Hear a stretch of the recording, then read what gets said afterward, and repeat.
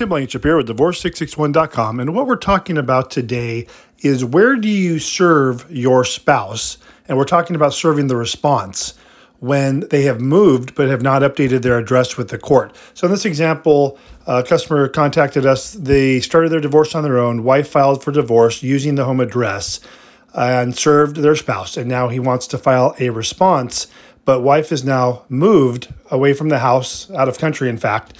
And he's asking, well, where are we going to serve her? And the answer is you have to serve at the address that the court has on file, regardless of where the person actually lives. And in this case, because it is a response, it's just being served by mail, so it's not an issue. So you'll serve a copy on the proof of service. You're going to indicate the address the court has on file, the address used on the petition. And then if you want to make sure that the spouse gets a copy and knows you've actually formally responded, you could always send a courtesy copy to the address they moved to.